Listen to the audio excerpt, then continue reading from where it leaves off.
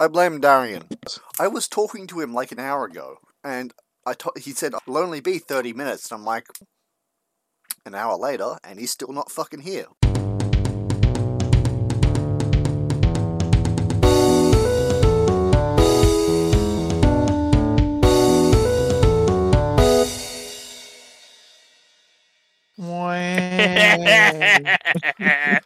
In the middle of trash talking him, I see. Mm-hmm. 6 minutes late, you better have one hell of an excuse. Yeah. I know, right? The fuck you doing? I know, right? Fucking dick. I hope you know that as we are were recording, saying, and that's piece staying. of shit.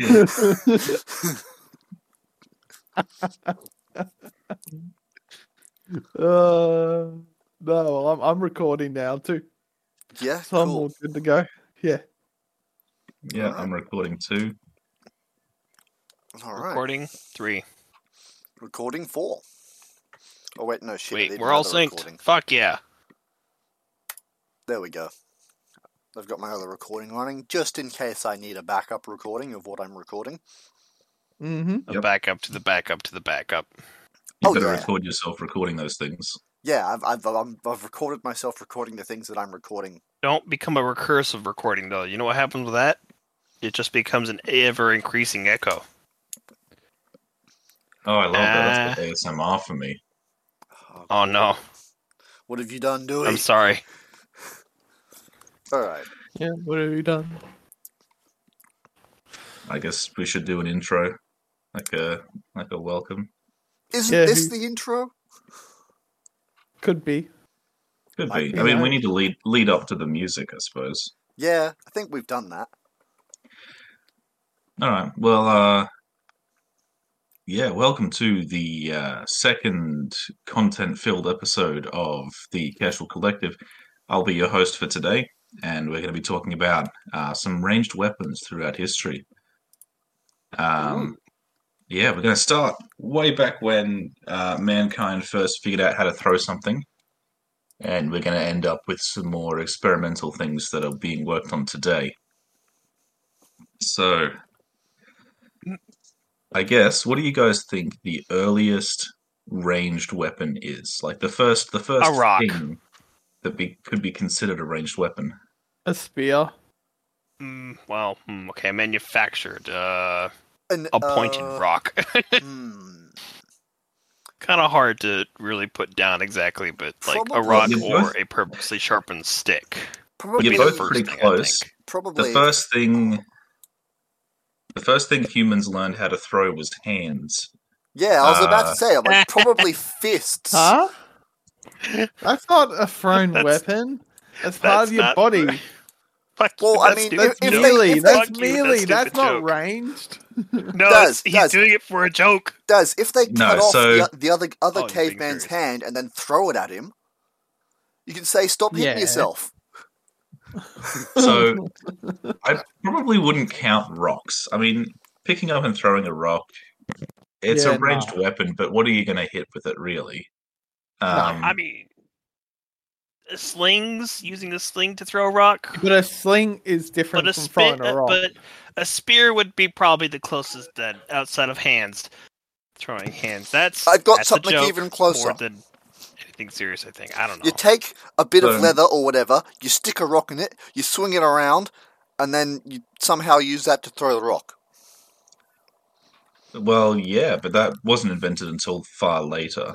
So the earliest evidence of humans using ranged weapons is spears, and that dates back about 400,000 BC.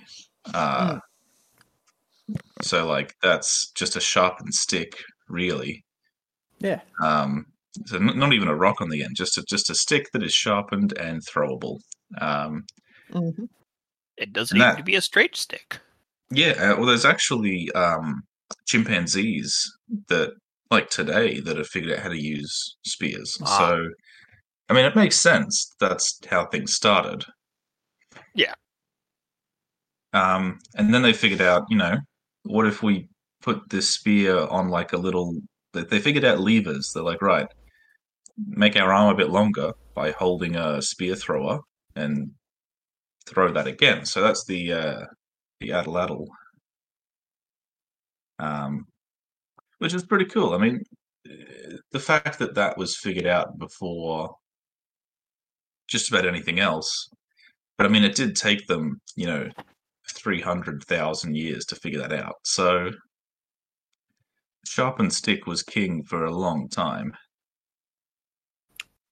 We combine them in a lot of ways. Well, they say that innovation doubles every year.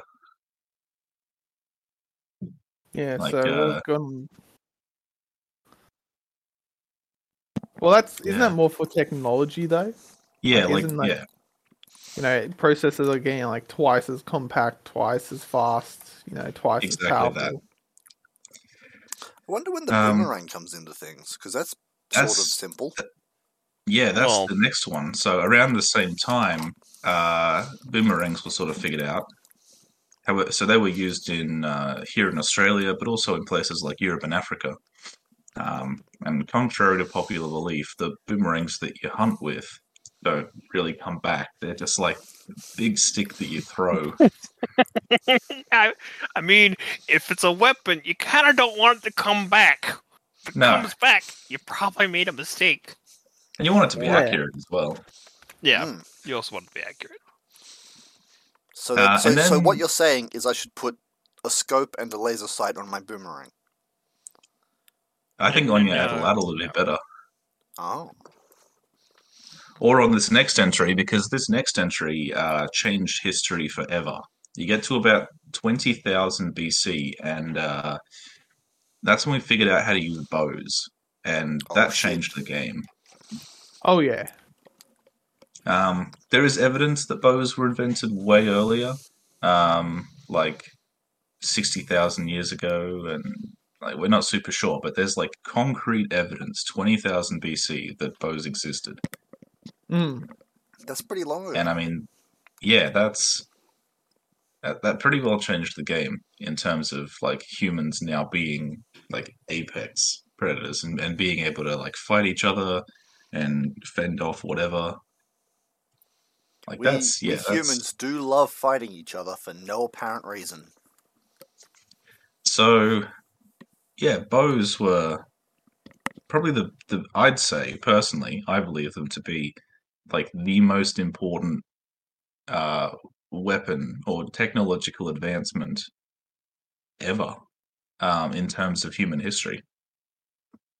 I wouldn't say most important technological advancement, but I'd definitely say like changed the game. I think without the bow though, the majority of history just wouldn't happen. Yeah, it would, mate. The more important things was like domestication of animals and creating villages and places people could sustainably live in instead of being nomads. That's fire. Like, fire is the bigger thing for us technologically because it allows us to refine minerals, cook our foods, which means we don't spend as much energy processing that food. Yeah, and like preservation of foods, like learning how to preserve food for longer periods of time. Like, I think that contributed more to civilization than... I suppose. I think I was referring mainly to like a single piece of technology, like an item. But no, yeah, you're definitely right. Like fire and domestication and like animal husbandry, pretty important. Yeah. I would say for combat, though, the bow is the basis for everything that comes afterwards, for the most part. I'd say for non-stealth combat, but I wonder when they got the just a stick with a hole through it that goes all the way through, and you put a blowpipe. Yeah, blowpipe. It's actually not that effective, and a little bit of poison. Yeah, that isn't a weapon that was utilized very much at all. Nah. I'm talking about mostly in terms of scale. I mean, the bow has been. There's evidence of bows being developed independently from each other in different places all around the world. So, like, multiple civilizations all invented the bow independent. Like, it's a universal design. Like that S shape that we draw on our school tables when we're bored teenagers. Yeah, exactly like that. In fact, I think that the bow is the ancient equivalent of the modern day S shape on the school desk. Because somehow everyone knew about that before we had internet and could talk to each other. It just appeared everywhere at the same time. Anyway, so yeah, bows remain dominant for like a pretty long time, and you get other things like slings were invented for like throwing stones. You get like more tools that assist in throwing spears. You get darts. You get like all kinds of stuff like that. But bows remain pretty dominant, pretty much all the way up until like the invention of the crossbow. Is it a bow that's just angry? Yeah, well, crossbows were good because, I mean, you think about it. Do you know how much strength it requires to pull back a bow and like shoot a bow? Well, especially when it's like a 60-pound bow. I mean, I've only really shot a modern short bow, so. Oh look, 60 pounds is really light. Yeah. No, but even 60 pounds, bro. If you're not got any muscles and don't know how to draw it properly, and then you have to train them how to draw and aim and shoot properly. Whereas crossbows was pretty much like pick up, point, pull, trigger. Yeah. So just before the invention of the crossbow, I just wanted to talk a bit about the bow in the medieval period, because that's sort of when it gets its, I guess, its spotlight in history. When you think of bows used like predominantly, you think of medieval society, or at least I do. You know what I think of? So, what do you think of? That one tribe in the Philippines or wherever it is that just murders everyone. The Sentinelese. Yeah, that's what I think of. Sentinel Island. They still use the bow, and you see planes just fucking peppered in fucking arrows. Well, there was the Christian missionary tried to go over there to spread the word of God and just got shot on his raft before he even got there. Yeah. They really don't like other people. No, they don't. We should go there. See the drone footage. Yeah, let's not go there. That's a great idea. Our 50th episode anniversary, we go to Sentinel Island.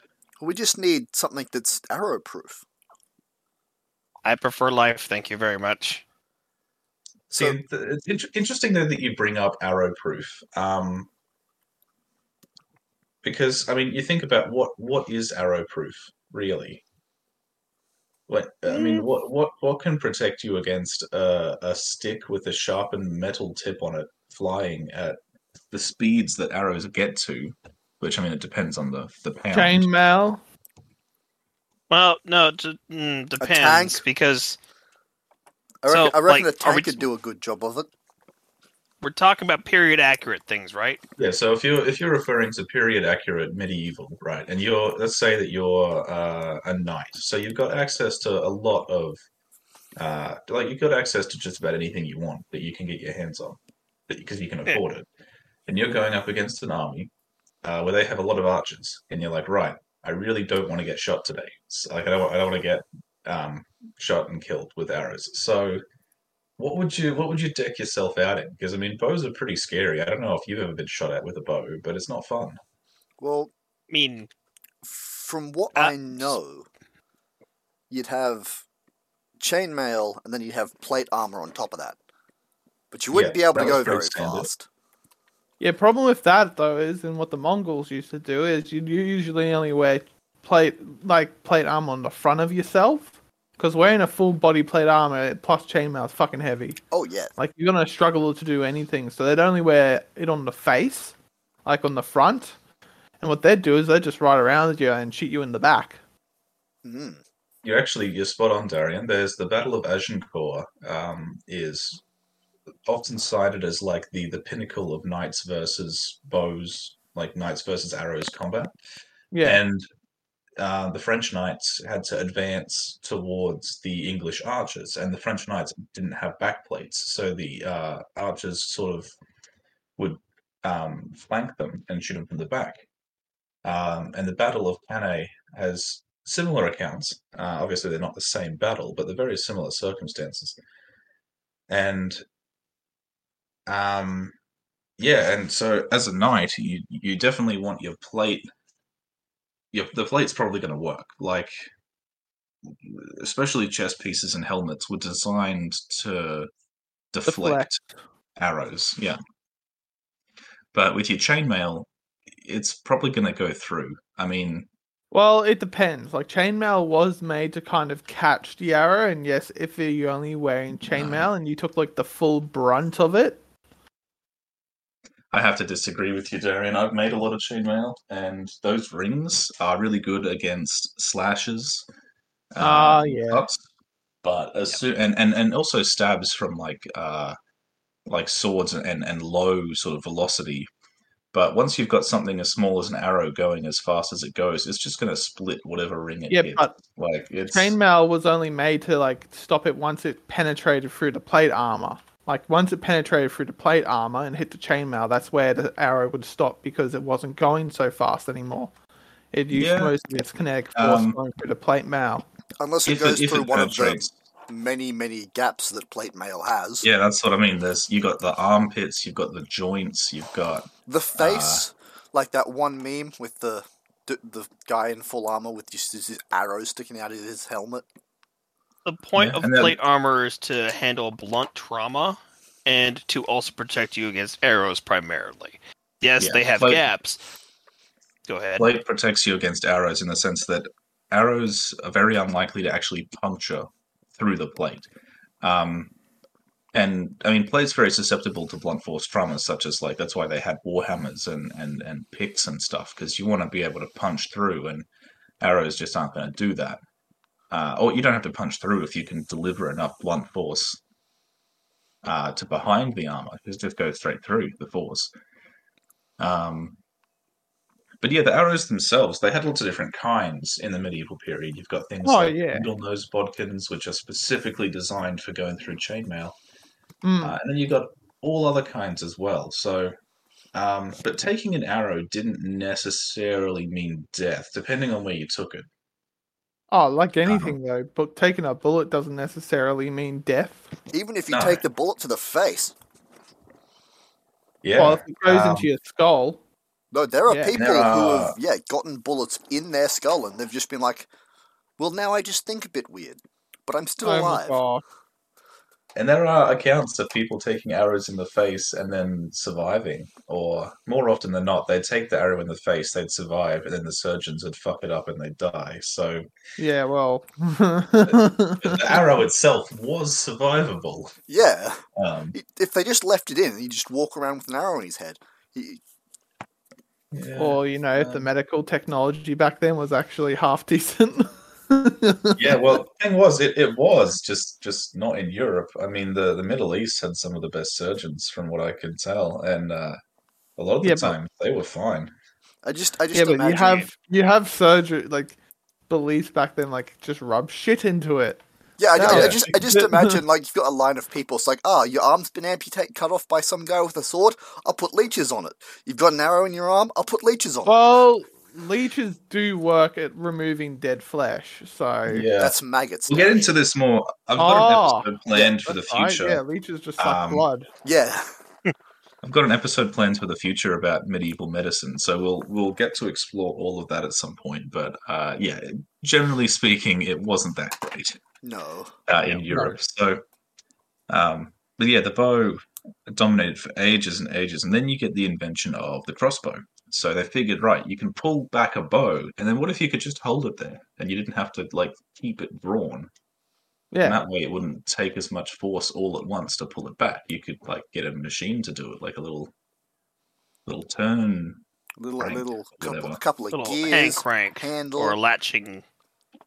Now, mechanism. I want you guys, a little thought experiment. What do you think the benefits of a crossbow are over a bow? Because historically, it's evident that the crossbow rose in popularity just really quickly.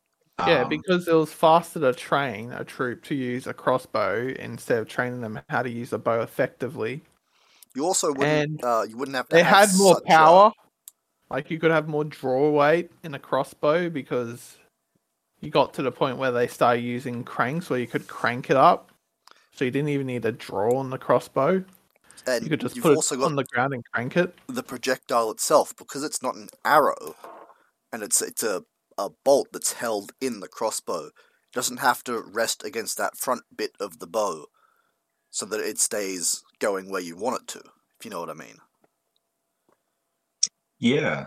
I mean, they're all very good points, and they're all correct as well.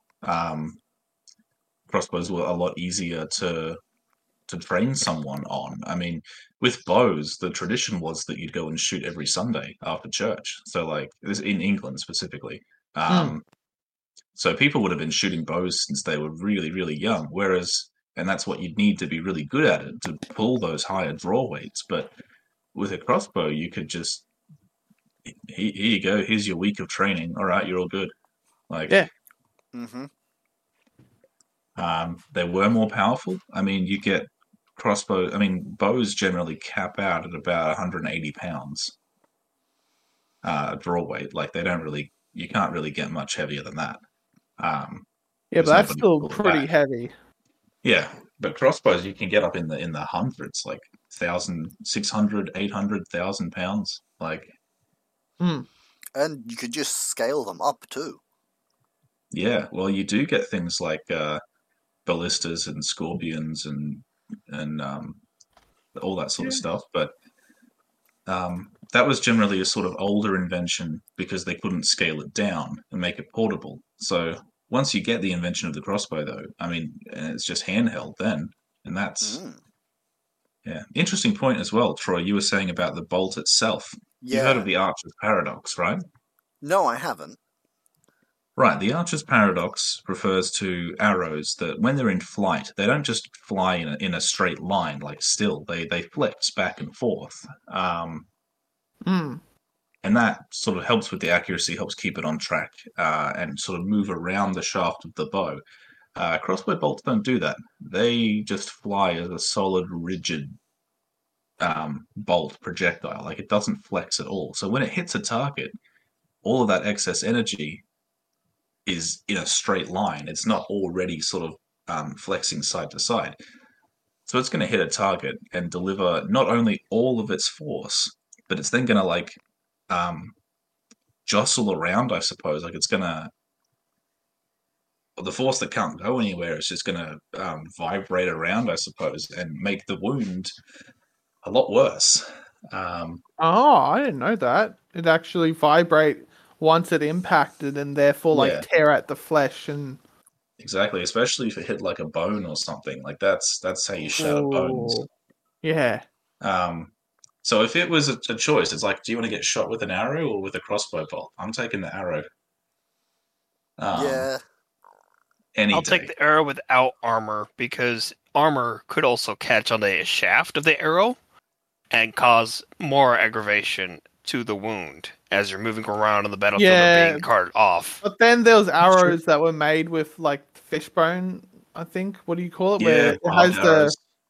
Barbed arrows where barbed, and you were screwed trying to pull those things out. They had these arrowheads called swallowtails, and I'm gonna post a picture in our chat just so you can see. But for those of you that are listening, and obviously you can't see what we're doing, a swallowtail arrow is kind of like if you picture a large V shape, and then stick an arrow on the end. You know the stealth bomber, the really old, the iconic stealth bomber. Yeah, the iconic stealth bomber. It's like kind of that shape. Yeah, which is basically a V. I don't know about that one, actually. Does. Yeah. Come on, man. It's just a V. But it is kind of that shape as well. Like, that kind of gives you a picture. It's not just a V. Like, it's a V. I've got a picture just here. See, I'm not really great at describing it, but imagine that thing. Oh, so it's like into you. The Star Trek logo. Yeah, actually, that's pretty close. Imagine, the Star Trek logo on the end of an arrow, and that's going to go into you. It's sharpened on the edges, so it's going to cut the whole way in, making the wound really wide. And then once it goes the full length in, it's got these long needle-like barbs coming out the back, so you're not going to be able to pull it back out without causing any more like severe damage on the way out. Oh yeah. And they weren't used super commonly, but like that's against like soft targets. That's pretty devastating. Vicious. Yeah, I don't want to get shot by one of them. You're pretty hurt. I would like to not get shot. Yeah, ideally I'd like to not get shot, but just don't get shot. Period. Well, that's where like they made full body shields, and you had the turtle wall.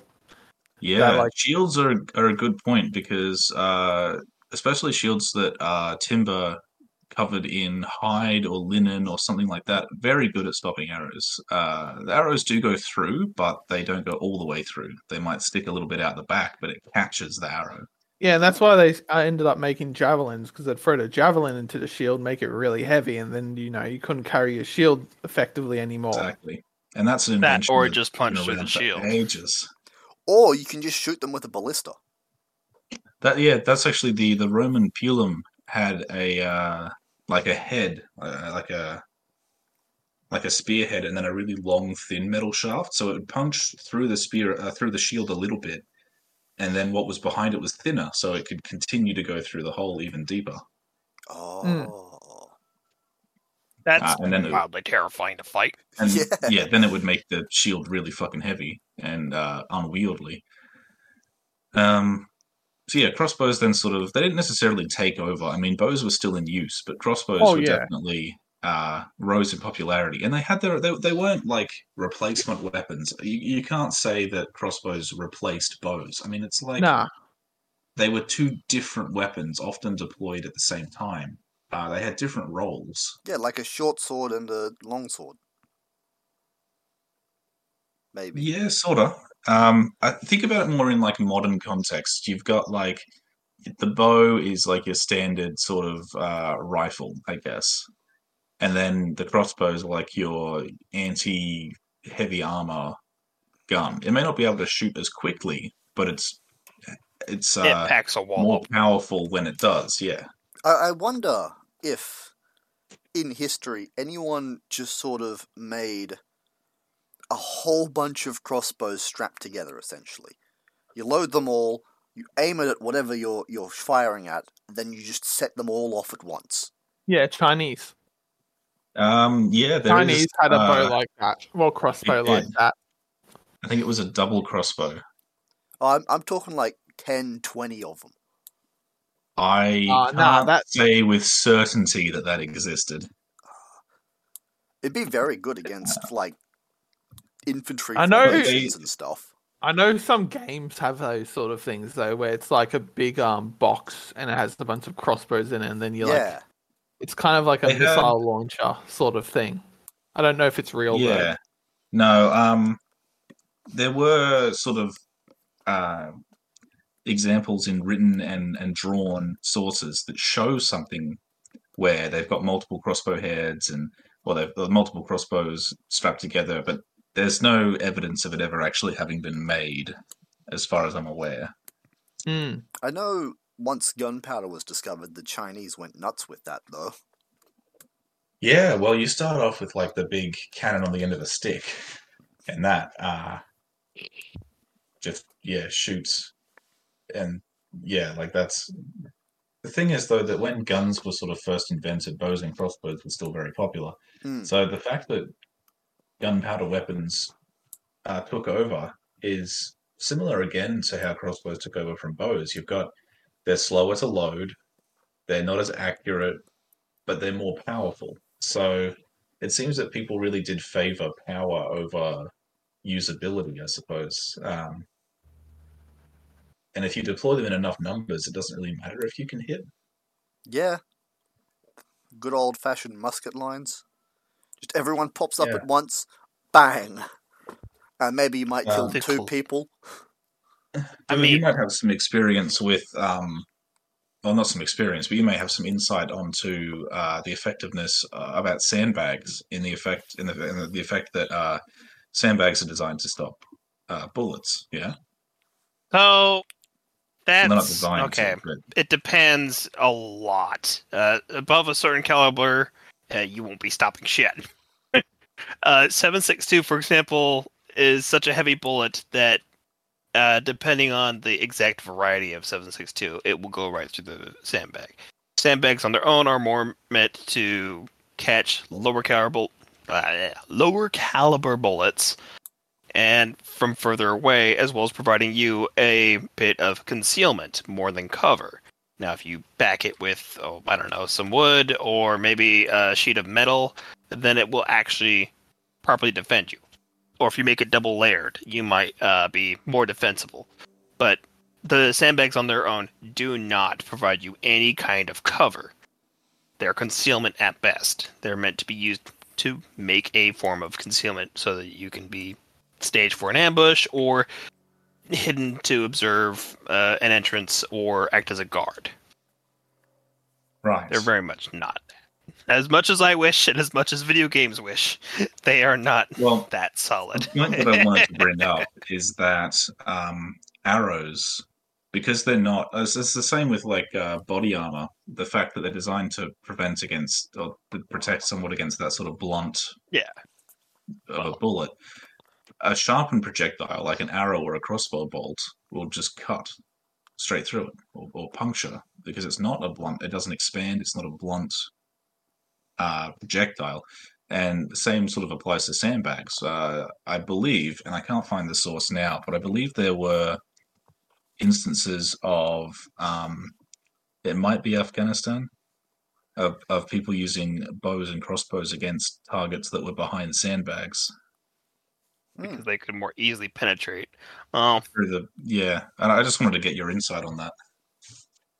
With regards to Afghanistan, it depends on what time period you're talking about, but in general, they would not be using crossbows. If they were, it was like some dude who was just out of his mind on drugs. A one-off. It wasn't a regular thing. You would find more AKs than you could shake a stick at, or Mosin Nagants. Lots of holdovers from the Russian and British invasions.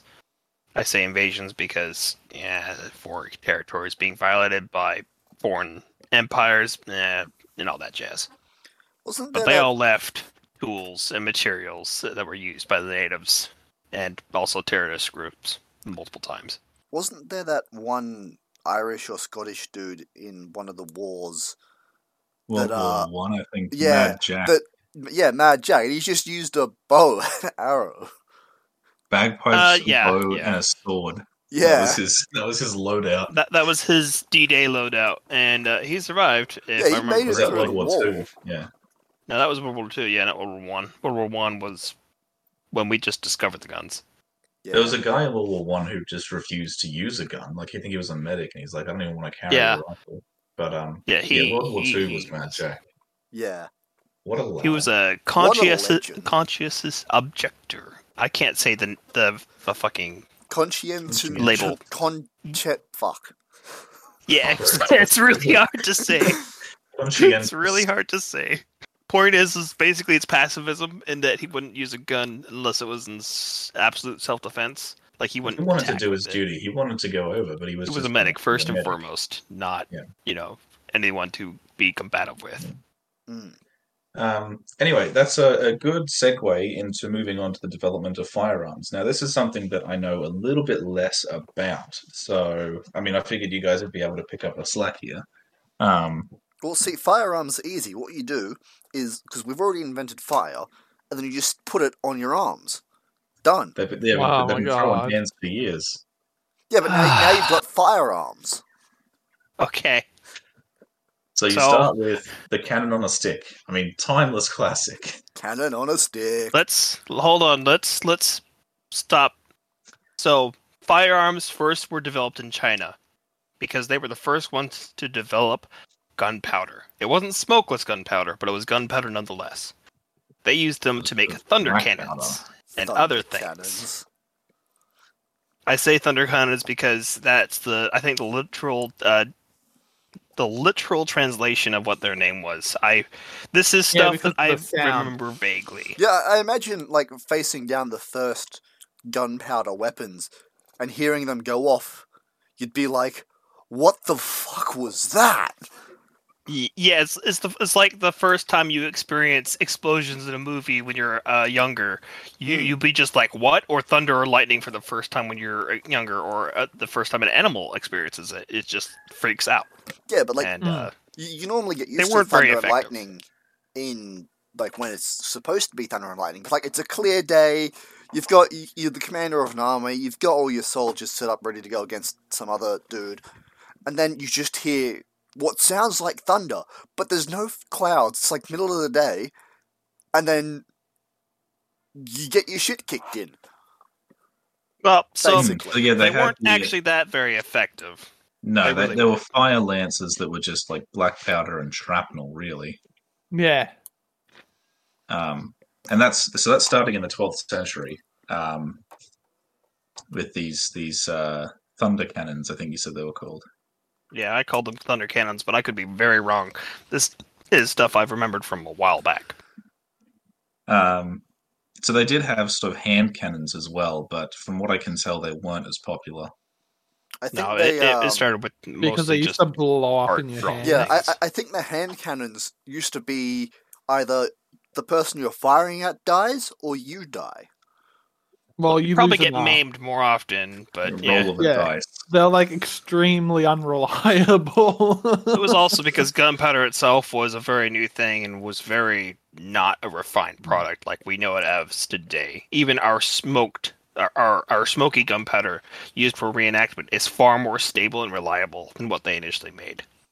I wonder well, you get the late 13th century is where you start to get firearms sort of moving out of Asia, out of China. Yeah.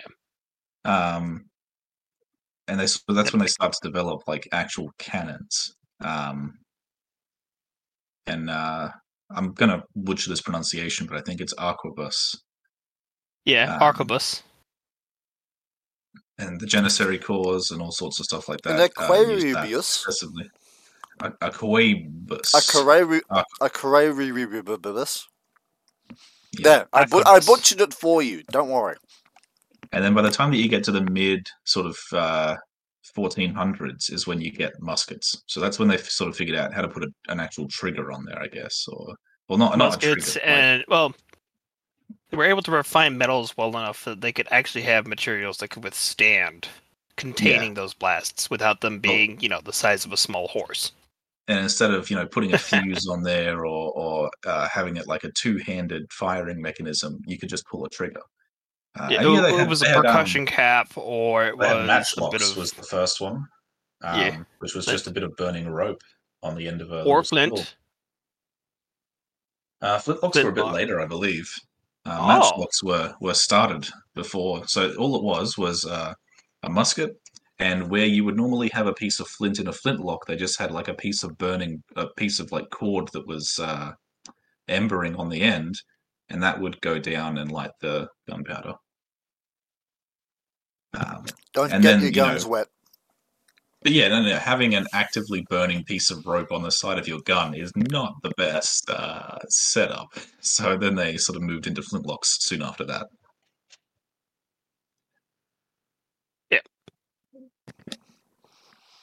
But yeah, no, strong wind and rain would fuck up your matchlock. So yeah. And you'd have wet powder that you'd have to dry, and then of course the way that powder is made, it may or may not decide to spontaneously combust, or just never work again because it reacted to the point where it became just this useless powder. Yeah. Pretty much. So that's why flintlocks were, protected your powder a bit more. They had the pan and the cover on the pan and all that sort of stuff. And firearms became pretty popular mostly because of their puncturing ability. You know how we were talking earlier about how arrows didn't usually go through plate? That's a different story for musket balls. Musket balls don't really care. It doesn't really matter how thick your plate is. If it's light enough that you can wear it, because you don't want it to be too heavy if you have to wear it. So if it's light enough for you to wear, the musket ball is going to go through it. Yeah. Oh, so the big thing is that with armor, you need to be aware of spalling and the consequences of having armor that's tough enough to resist the initial impact, but what about what comes after? When the shockwave goes through your armor, it might be worse than having the bullet punch a hole through you. Exactly, and that's the prominence of warhammers as well, is that they would hit the armor, and then the spalling it would carry the force through the armor without even needing to puncture it. Well, with warhammers, it was more of just making it so that the armor was dented permanently. No, not even the dent. It really, like, if you hit someone in the head, and it doesn't matter if they've got a helmet on, you hit them with a they're warhammer. Going to get concussed. Yeah. And so, the same thing with the musket ball. You hit them in the chest. I mean, whether or not that punctures, and it probably will, but even if it doesn't, that's a lot of concussive force being delivered through the armor. Yeah. What about a and there's also the fact that on it? Well, there's also the fact that the bullet might fracture and spall up into your face, or to your comrades to your left and right. That was something else with bows, is that the French knights figured that out, and they would actually wear like a linen or possibly canvas, or they'd have something sort of jacket over the top. Yeah, so that it would catch the shrapnel, even if the arrow hits the plate underneath and splinters, but then the jacket over the top, the covering, will catch all the shrapnel. Or they'd have a bit of metal built into their chest piece to try to deflect it away, or to catch it itself. Yeah, exactly. A slight V shape or a curve. Once you get to muskets, that sort of isn't really effective anymore, because it's either going to go through your armor or it's not. Yeah, it's not so much an issue anymore. It's more of a often than enough. It's not like they were that thick, and if you're close enough to the musket ball, that was it. Basically, and that's why you see the rise of gunpowder weapons, the rise of muskets, coincides with the fall of armor. There's this arms race, and I want to talk about this in a later episode, between the developments of sort of weapons and armor alongside each other. But basically, as soon as they're like, it's this armor is getting more and more complex and more protective, and then as soon as guns come out, the armor's like, what's the fucking point? Useless almost. Yeah, it is. And so you might see things like helmets still, because I mean, muskets were used alongside other weapons. Like, they were still using swords, they were still using spears. Those by and large, were still being used. Yeah, there was no point wearing a full suit of like full plate armor when one musket could just ruin your whole day. Yeah. So armor, in terms of full plates, I mean, that just becomes almost redundant. So you still see things like helmets and maybe a chest plate, but like not really much else. Yeah. And shields, I suppose, were still used, but again, mostly for non-firearm weapons. Yeah. But you'd still think, like, if they could reinforce the shield enough, they'd be able to stop at least a couple of bullets. Well, they probably did. How heavy it could get. They probably did. But it wasn't very effective for long, because somebody would bring out a bigger gun. Yeah, that's and then we get into metallurgy and the limitations of material sciences at that time. The armors that had once protected against bows and crossbows simply couldn't compete with the force of a musket. I mean, you talk about like advancements on both sides, but armor had sort of reached its limit in terms of, you know, how protective it could be without being too heavy. Like, they'd really pushed that boundary of, you know, how much armor can we put on a person? How heavy can we make a shield and still have it work? Too heavy. Yeah, and then muskets were still going through anyway. Yeah. Oh yeah, muskets would just go boom. If you're ever working on armor, there's one thing to remember. There's always a bigger gun.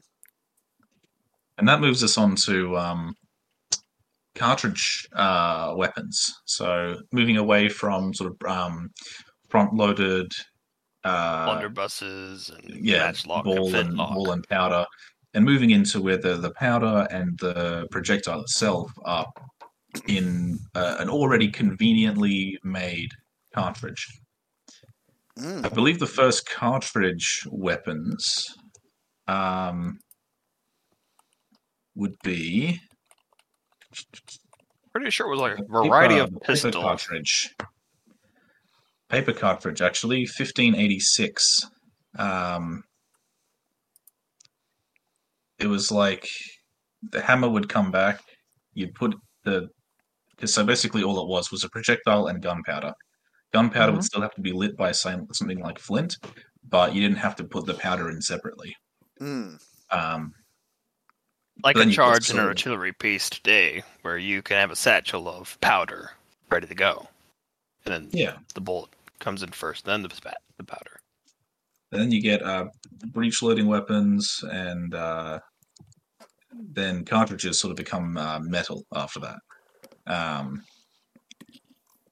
And you get things like revolvers, pistols, a couple of, I think Springfield did a lot of rifles about this. So not self-loading yet, so still sort of bolt action or revolver. If we go back in time just a little bit, because there is something that you've missed between the matchlock and the flintlock. Is that the dog lock and the wheel lock? The wheel lock. Wheel lock is a funny boy. Is a funny boy. Yes. You may have noticed I skipped over that, and that was because I know very little about it. So the wheel lock is it mechanically generates a spark. So it's not as reliable as a flintlock, because you might have to try and like lighting a lighter. You don't always get it lit, especially if it's a well-used lighter. But it has the benefit of there's no wick to keep lit, so it's more reliable than the matchlock. But yeah, they're much more. Only just. Well, it's it more was reliable. Very soon replaced. Yeah. But it's more temperamental than. Yeah. They cost more. They can have more of a mechanical failure. But in adverse conditions, they'd be more reliable. Yeah. Yeah. So, what do you think the first self-loader was? The first self-loader? A revolver, or...? I would say a Gatling gun. Yeah, it's spot on. It was a Gatling gun. Good Richard old Jordan Gatling. Fielded by the Union forces during the American Civil War. The first self-loading rifle was the Mondragon rifle. That was the first rifle, obviously not the Gatling gun. Gatling gun was far too big. Still made by Gatling. Yeah, so the Mondragon or Mondragon rifle. When was the Mondragon rifle? Rifle, I believe, in the mid-1800s. Civil War was in 1812 or 1820. Yeah, because the Gatling gun came around in 1862. 1800s, though, is the good time period, just around that. And then what do you think the first machine gun was? What, like proper machine gun, or are we still proper machine gun? So not like self-loading, like Gatling, but I would say the Maxim. Yeah, spot on again. I see you know your firearms. Yeah, well, once we get to the more modern area, I generally have a better understanding of them. So the Mondragon was 1908, by the way. Damn. Wait, hold on. That doesn't make sense. 1908. Should it be 1808? No, 1908 Mondragon rifle. This was to the point where it was like an actual rifle, not. The Winchester's in 1873, though. Like the original lever action Winchester. Yeah, no. So I said successful, like actually used in wide. Oh, proper wide use. So that would actually be during World War One. Yes, the 1908 was. Yeah. It was used by the Mexican Army during World War One. But you've got the Maxim gun developed by Sir Hiram Maxim. That's 1884. So that's I don't really know my American history, but I'm pretty sure is that Hold on, what was the year again? 1884. Is that fuck. the Spanish? That's the Spanish-American War, I think. Yeah. And that's when we were fighting over who gets to keep Texas after Texas seceded from Mexico and then seceded from us, only to come back to us, I think.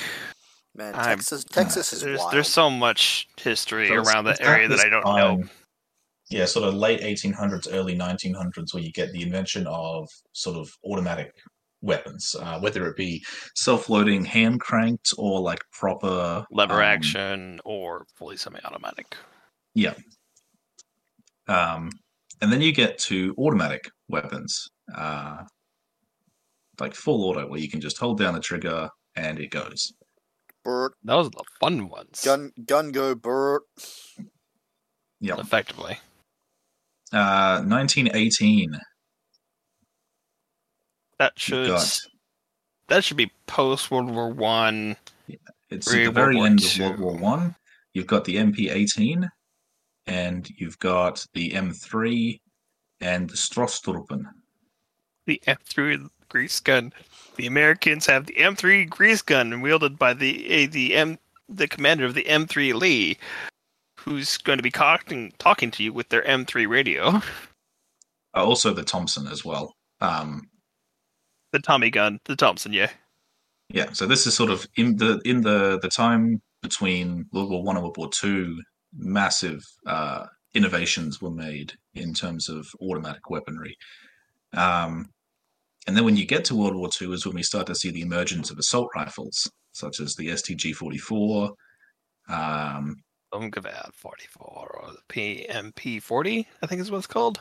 Well, yeah, MP-40. No, the MP-40 is more of a submachine gun, although it is marketed as a machine pistol to Mr. Hitler because he wanted a machine pistol and not a submachine gun. But everyone else was like, you know what? Fuck you. It's good enough. We'll just tell him it's a machine pistol. Yeah. He won't know the difference. And he didn't. He didn't. Yeah, so the STG-44, which I believe is German. Yes.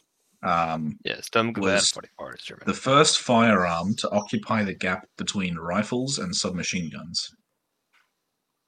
So it was like a big sort of cross between the two. It had the firing rate ability of a submachine gun with the range and size of a rifle.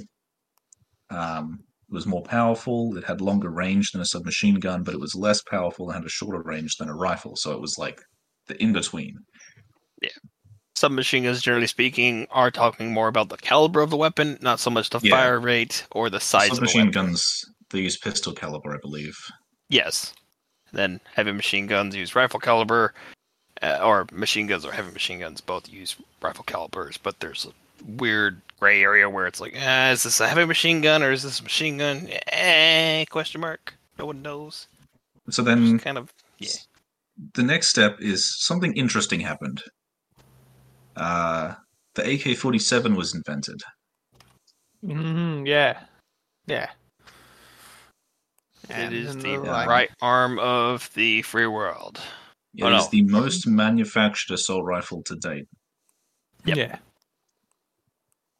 Yeah. Right arm of the free world. A lot world. of these things. They have been so prolific and used in so many uprisings and revolutions that there are multiple countries that have an AK-47 in their flag. And you can find them everywhere across this world. We're sort of getting, so we're at high power, large caliber assault rifles. I think the AK-47 was 7.62. Yeah, 7.62 by 45 or 54. Yeah, it's a big boy. I can't remember. It's a big boy. It's a big rifle caliber. Yeah. And then moving on from that is when we get into the more sort of like modern, current, like still in use today weapons, and also stuff that is almost out of science fiction. Like we've got stuff now like rail guns and Those are being developed. Stuff like that. Yeah, so I just wanted to, because I don't know much about this, so I figured that you guys would have a better fucking cool outlook on this sort of stuff. So yeah, what do you think about weapons that have sort of been fielded since the turn of the century, and also that are being tested today? Well, your coil guns, they can fire anything magnetic, as long as it's the right size. They've developed them down to just run off of the same sort of battery you'd put in your hand drill. But they're lithium-ion or nickel. Yeah, but they're not particularly accurate, and they're not particularly powerful at the moment. Well, but depends on the size of the weapon system. Well, like these are just like handheld ones that would like approximately the size of a assault rifle. Yeah. Those are not very powerful at all. No, you're still better served by using proper weapons that use a copper case with gunpowder and a metal bullet. But yeah, they're a lot quieter though. Yeah, but that's by virtue of not having any gunpowder to just go bang. A lot of weapons, like for example, the M2 Browning is the most prolific machine gun and the oldest serving machine gun outside of the Maxim machine gun to date, and it fires a 50 caliber round. For context, look at your thumb. That's how big that bullet is, roughly speaking. Like just the diameter of the bullet itself, not the entire cartridge. What about your good old-fashioned Dishka? Or Dishka. Yeah, they're also in 50 caliber. But, okay, I'm talking about American weapons because I'm American, and that's generally what I know of more. I also know of other weapons, such as the G1, the Gali, and the FN FAL, Fabrique Nationale. I can't remember the rest of it. It's a French weapon that was made to... it was made to compete with the AK-47, I think, at some point. There's lots of experimental things, though, that never actually got made, but were sort of concepted. Like there's the Rods from God. I don't know if you've heard of that one. That one I've heard. That one was handled by the Air Force here in the States. There's also the funny things, such as the gyrojet. Oh, the gyrojet. The gyrojet, where you have an entire bullet that actually has a striker that turns it into a small rocket.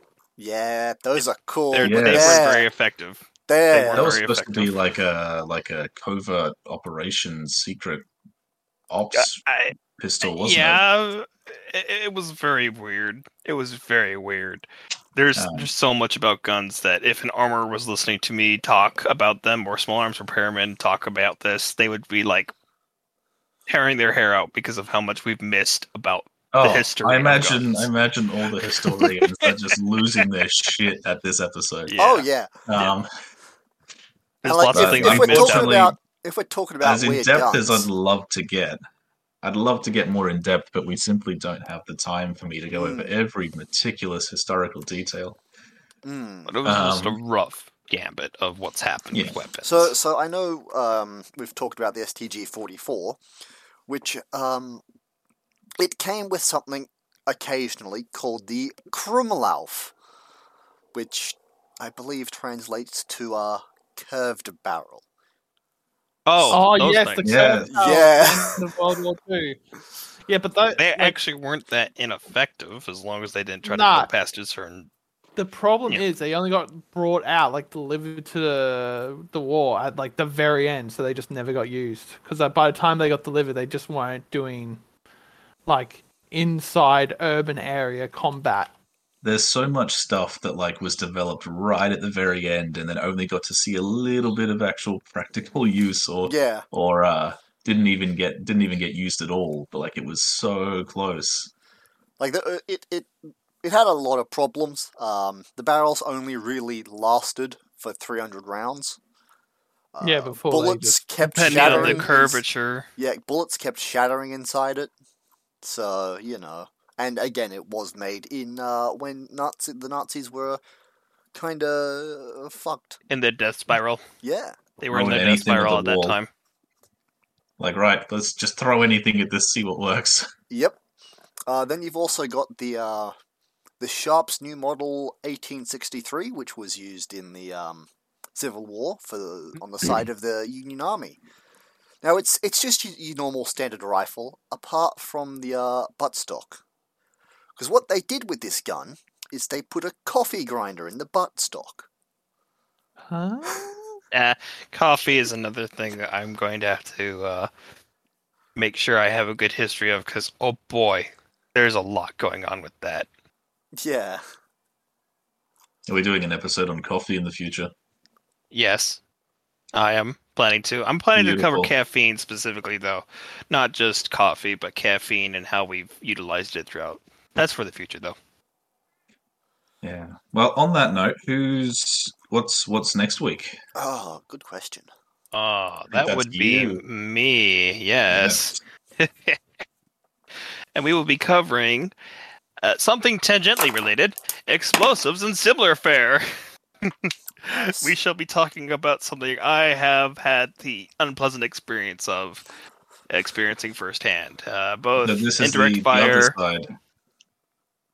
The other side of the history that we've been talking about, the not firearms, Well, yeah.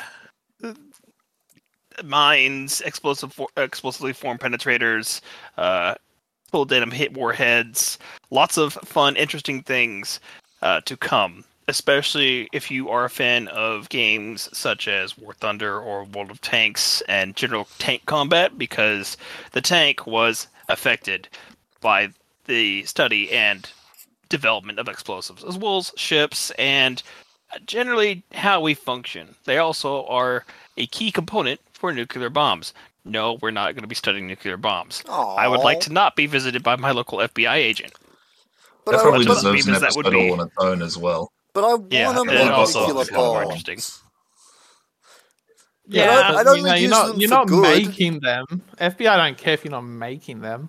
Yeah, and, materials you need to make them. We can go out in Australia and get us some uranium. Don't worry about it. I don't think we can. I don't think there's actually anywhere where you could get it. You could find it naturally. In Australia, maybe. You can get yellow cake in Australia, which is easier to process. Yeah. Okay. It's easy, but it's only easier to process. You still got to process it into the finished product that they use. Just to make sure we're clear, when you say yellow cake, you're not thinking about the one you find in the box of the Superstore, right? No. Okay, good. I'm talking about the otherwise, I'd be very disappointed in you.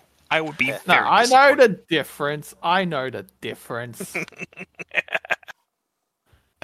But yes, next time on The Casual Collective is Explosives and Similar Fare, presented by yours truly. Indeed. No.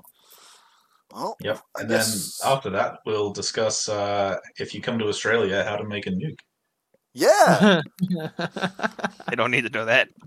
And then after that, we'll be going on about quantum entanglement grenades and other such similar experimental future technology, and how you can build one in your own backyard.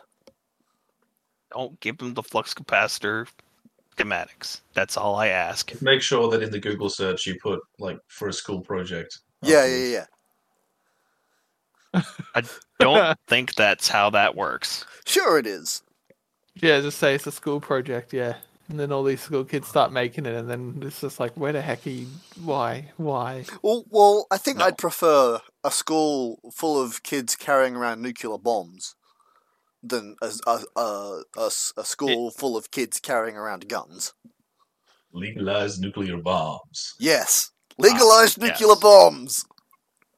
No, thank you.